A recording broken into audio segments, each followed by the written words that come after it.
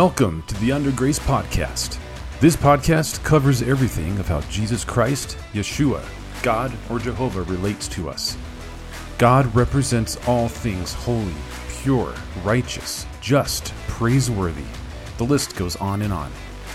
Every human is a sinner. Romans 3:23 says, "For all have sinned and fall short of the glory of God." However, the story doesn't end there. Romans 6:14 says, "For sin will have no dominion over you, since you are not under law, but under grace." Grace is undeserved, God-given help offered to everybody for our renewal or purification or forgiveness. Still with me here? Great. Get ready to sit back and enjoy God's grace.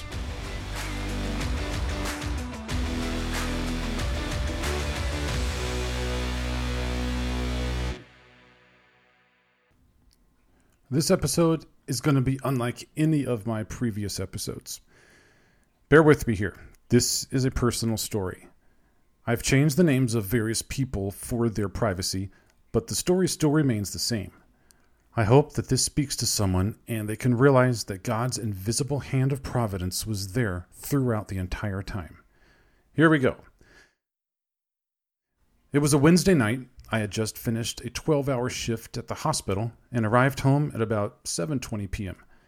My energy was drained, and I was ready to spend the rest of the evening watching a movie and relaxing, until Olive, my kid's step-grandmother, called. She was returning from dropping off Emily, my ex-wife, at the airport and had the kids with her. Olive mentioned that on the drive back from the airport, my daughter Jane was in the front seat, and Tony, my son, was in the back. As any siblings would, they got into an argument. Tony ended up hitting Jane over the head with her 3DS game console that he thought was his. As a result, Olive told Tony that he wouldn't get any frozen yogurt. When they arrived in Littleton, a few miles from their mom and stepdad's house, they pulled over into the frozen yogurt place. Olive and Jane then went inside, leaving Tony in the car. This is where Olive went wrong. She didn't seem to think that leaving Tony in the car would lead to anything except for him feeling bad about what he had just done. I will mention here that my son Tony is highly functioning on the autism spectrum. Many people find this confusing because he doesn't present with many difficulties or problem behaviors. The only way that one could be aware of his autistic tendencies would be if they're trained in the field of ABA therapy and know what to look for. This is what I mean by high functioning. Anyways, back to the story. After they had gotten their treats, Olive and Jane came back out to the car to find Tony gone, of course. Olive then drove around the parking lot and up and down the street looking for Tony, but she still couldn't find him. This was when she called me. I told her to go home because that's where Tony might be heading. After making a few phone calls, I decided to drive down to the King Soopers at the southeast intersection of Bellevue and Kipling, where they last saw Tony, and look for him myself. At the time, I lived in Aurora, so I arrived there about 30 minutes later, at around 8:45. I went inside the King Soopers and asked the person at the service desk to page overhead for Tony. I couldn't sit still, so I walked around the store looking for him, but couldn't find him. For some reason, I decided to go to the Safeway across the street and look for Tony there too. I thought that maybe he might have gone there looking for a phone so he could call me. After walking around for a bit, I realized that he probably wasn't there. I had already made up my mind that if I didn't find him at Safeway, I would call the cops. This would be the second time Tony had gone missing. The first time was a few months before when he didn't show up for a meeting after school. As I was walking outside Safeway toward my car, I took up my phone and dialed 911. I relayed everything to the operator and then sat in the car waiting until the deputy showed up. After I told my story to him, he made a few phone calls and spoke to some of his fellow deputies over the radio. He had me text a picture of Tony to him that he forwarded to everyone else who would be working on the case. This parking lot in Safeway became known as the incident headquarters for the next 3.5 hours. During that time, a total of about 10 Jefferson County Sheriff vehicles came and went, but the first responding deputy remained with me during the entire time.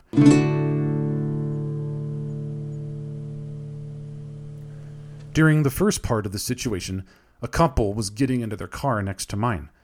The husband looked over at me, squinted his eyes, and said, "Do I know you from somewhere? You look familiar." I looked over at him, made the same facial expression, and said, "Do I know you from somewhere?" The couple ended up being Trey and Paige Moore. Trey was a photographer who had worked with Emily, my ex-wife, at a wedding photography studio. Emily had started working there before we were married and had left a few years into our marriage. I hadn't seen them for 15 years. God had totally set up that appointment. If I hadn't gone to that Safeway, the Moores and I would have never seen each other. After catching up, I let them know what was happening, and they immediately grew very serious and concerned. Trey said that they would drive around the neighborhoods and look for Tony.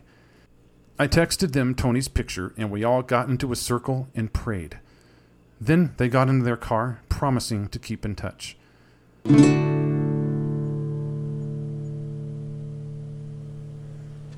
I was at a point of desperation and hopelessness. Never had Tony done this before.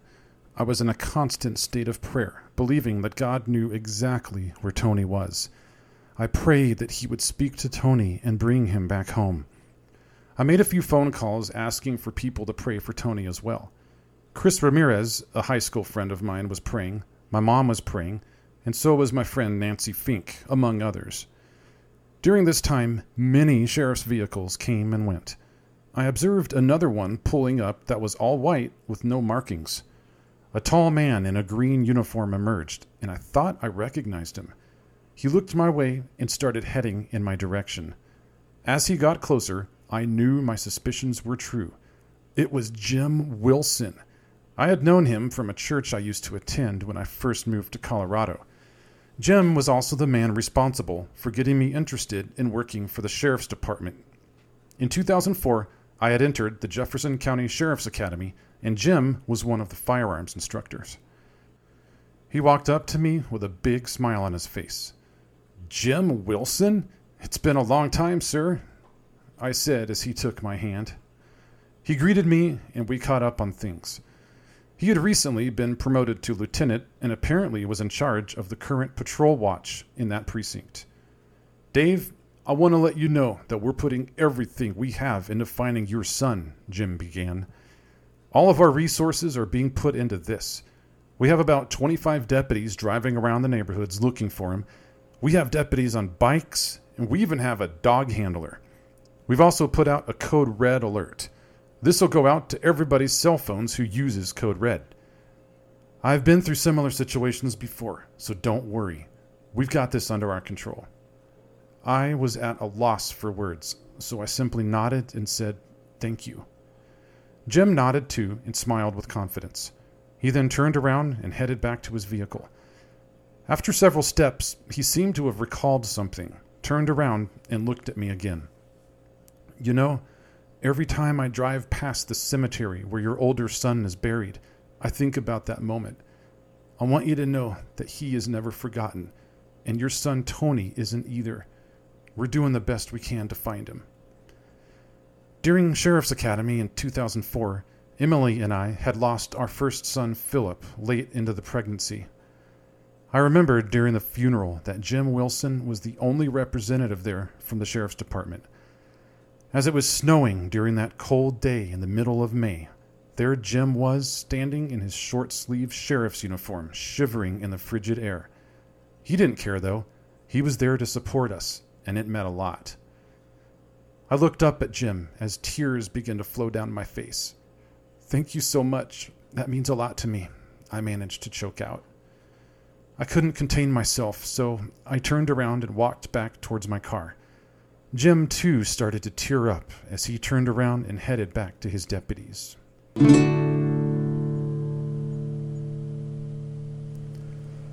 I stood there by my car, hanging my head in utter despair at the situation. I knew that God was there with me. He had just set up divine appointments by sending Trey and Paige, and now Jim Wilson. 3 people I hadn't seen in 15 or so years. It was God's way of saying, I'm here. I see your desperation, and I'm sending people who know exactly what they're doing. I know where Tony is. Believe and trust in me, and he will be found. If I wouldn't have gone to that Safeway to look for Tony, Trey and Paige would have never met me. How amazing was that? I was confident that God knew exactly what he was doing and would speak to Tony in the moment wherever he was. I called Olive, who was at home, and asked to speak to Jane.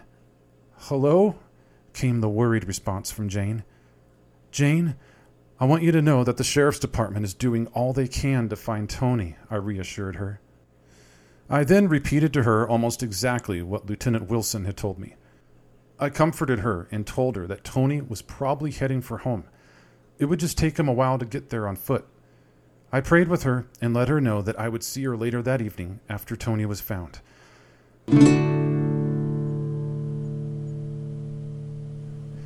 After the phone call, I felt a lot better and more hopeful. It was then that I saw a woman approach me from Safeway. I had never seen her before, but she walked right up towards me like she had something to say. "Are you the father who's looking for his son?" she asked out of concern. "Yes," I said, wondering if she had any new information about him. "I just got a code red alert on my phone about it and saw all the sheriff's vehicles here in the parking lot. Is there anything I could do?" I explained to her that the sheriff's office was doing everything they could to find Tony. There really was nothing else she could do except to pray. I said this last part not knowing if she was a Christian or if she even believed in prayer. I just said the first thing that I could think of. Her face seemed to light up at the mention of the word pray. "I would love to pray for your son," she said. "I'm a dedicated Christian, and it would be an honor to lift him up in prayer." Right then, she put her hand on my shoulder, and we prayed in that dark parking lot. Here we were, 2 people who had never met before, but we were bound together by our faith in God. It was so powerful and reassuring. Here was, yet again, somebody that God had sent my way to let me know that I was not alone in this. After she concluded her prayer, she asked if she could call several of her friends at church to pray for Tony. "Of course," I said. She said some more words of encouragement and smiled and turned away.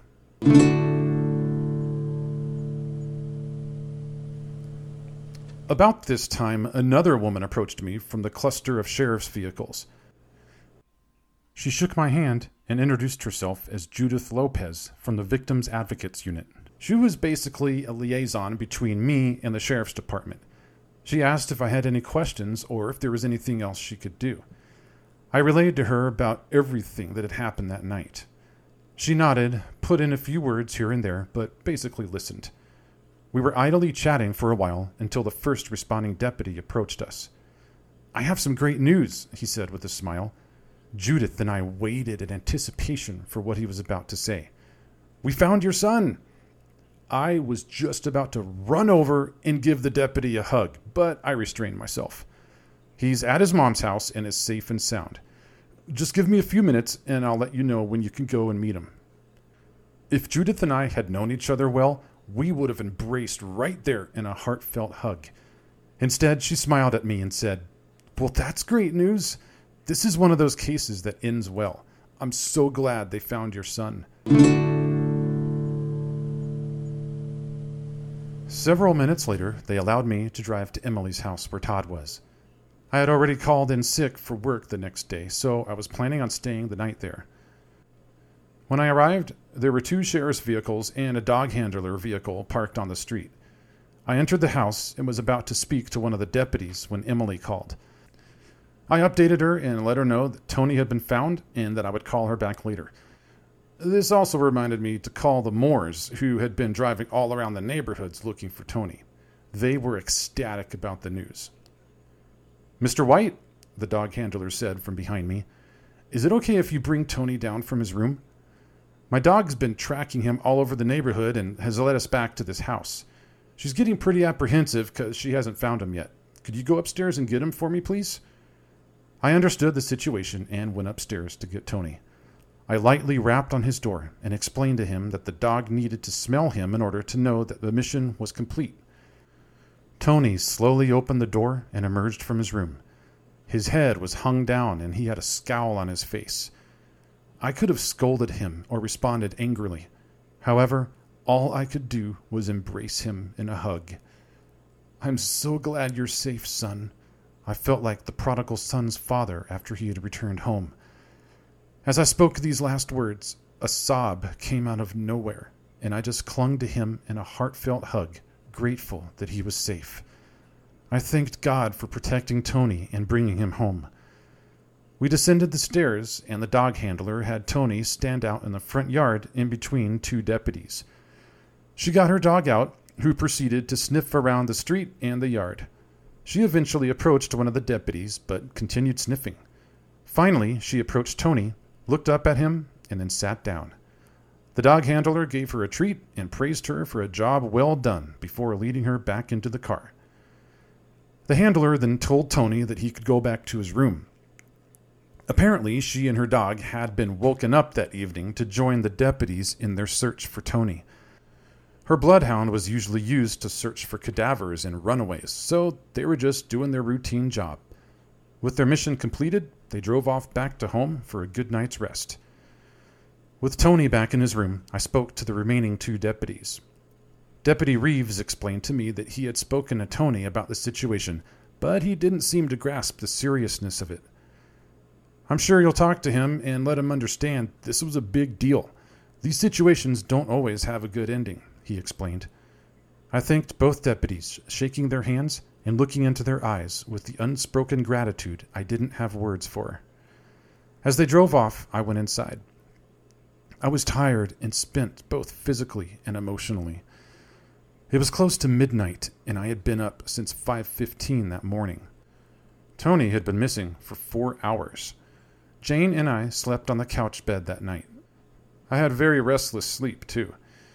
I felt like I needed to be there just in case Tony attempted to escape and leave the house. I didn't know what was on his mind. I had no idea what caused him to walk home and leave so many people worried.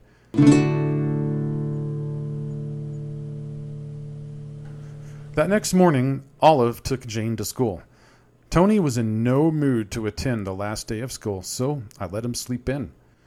We did, however, have our talk after he woke up. I sat on the floor in his room while he laid in bed. I explained to him that the sheriff's department had put everything on hold to look for him. I explained to him about the code red alert that went out and that he was considered as a runaway teen. Despite everything I said to him and how much I tried to convince him of the seriousness of the situation, he selfishly internalized everything and blamed it on everyone else. "If Jane wouldn't have been such an idiot about the 3DS and let me play it, this wouldn't have happened." Or, "If Nana," his step-grandmother Olive, "would have let me have some frozen yogurt, I wouldn't have walked home." His excuses were born out of frustration and were unfounded. In his selfish, autistic mind, Tony had every right to walk home because he felt overwhelmed and upset. According to him, he had taken the back roads to his mom's house so nobody could find him. He had actually arrived at Emily's house as I was pulling into King Soopers. He waited across the street for Olive to arrive. When she did, he watched her and Jane walk inside. He still waited for them to notice him. When they didn't, he snuck behind the house and entered through one of the window wells in the basement. He then sat there playing video games during the entire time the sheriff's office was looking for him. If someone would have just simply gone to the basement, they would have seen him, I thought. Finally, Jane decided to look downstairs, and lo and behold, there was Tony sitting on the couch. She then went upstairs to inform Olive while Tony followed behind her. He continued up the stairs to his bedroom, and that's where I found him when I arrived. I could tell that he was seriously overwhelmed and stressed out, not just by that situation, but with his home life at his mom's and with school. Instead of punishing him or taking something away as a consequence, which I really wanted to do, I decided to make it a restful day for him instead. We spent the morning walking around the mall. We got milkshakes at McDonald's and spent some good quality father and son time. I listened to him, and he listened to me. We laughed as we remembered some funny things about our past. It was an all-around good day for him. He was able to unwind, relax, and let loose, which was exactly what he needed. Now the summer was ahead of him. He had a few more baseball games left, but the rest of that season should be stress-free until school started. Tony and I spoke about a week afterwards and agreed that if he felt like he needed to be alone and away from people, he should talk to me or his mom and agree on a place where he could sit and unwind. He actually was able to express his need to be alone one time when he was feeling overwhelmed. He put all his emotions and feelings aside for that moment and told me he just needed to take a walk. Instead, we agreed on a place where he could sit that was within my eyesight. It took that scary moment of Tony going missing for 4 hours for things to improve. I prayed that in the future he would continue to express his emotions when he got overwhelmed. He couldn't just walk off without anybody knowing where he was going. In his mind, he knew exactly what he was going to do. However, because he was only 13, he needed to express to those in authority where he was going and why he needed to be alone. Well, that's the end of my story. I hope that this spoke to someone out there who has been in a similar situation, or that this revealed that God is always right by our side and will intervene at just the right moments. This story did end well, and Tony was found. However, not every story does. I mentioned that my ex-wife and I had lost our son Philip, a story for another episode. Even now, after almost 19 years, I haven't fully grasped the reason why God took him away. However, I'm still content that he is sovereign and that he loves me. I will end this episode with 3 scripture verses from the English Standard Version Bible that have brought comfort to me during many dark moments when I didn't know what step I was going to take next. Philippians 4:19, "And my God will supply every need of yours according to his riches in glory in Christ Jesus." Deuteronomy 31:8, "It is the Lord who goes before you. He will be with you. He will not leave you or forsake you. Do not fear or be dismayed." And Proverbs 3:5 and 6, "Trust in the Lord with all of your heart, and do not lean on your own understanding. In all of your ways acknowledge him, and he will make straight your paths." Well, thank you so much for listening to this episode of the Under Grace podcast. If you have any questions, ideas for future episodes, or would like to drop me a line, please email me at theundergracepodcast@gmail.com. You can also find me on Instagram at undergracepodcast and Twitter at UGpodcast316. Now go forth and live your lives under God's never-ending grace.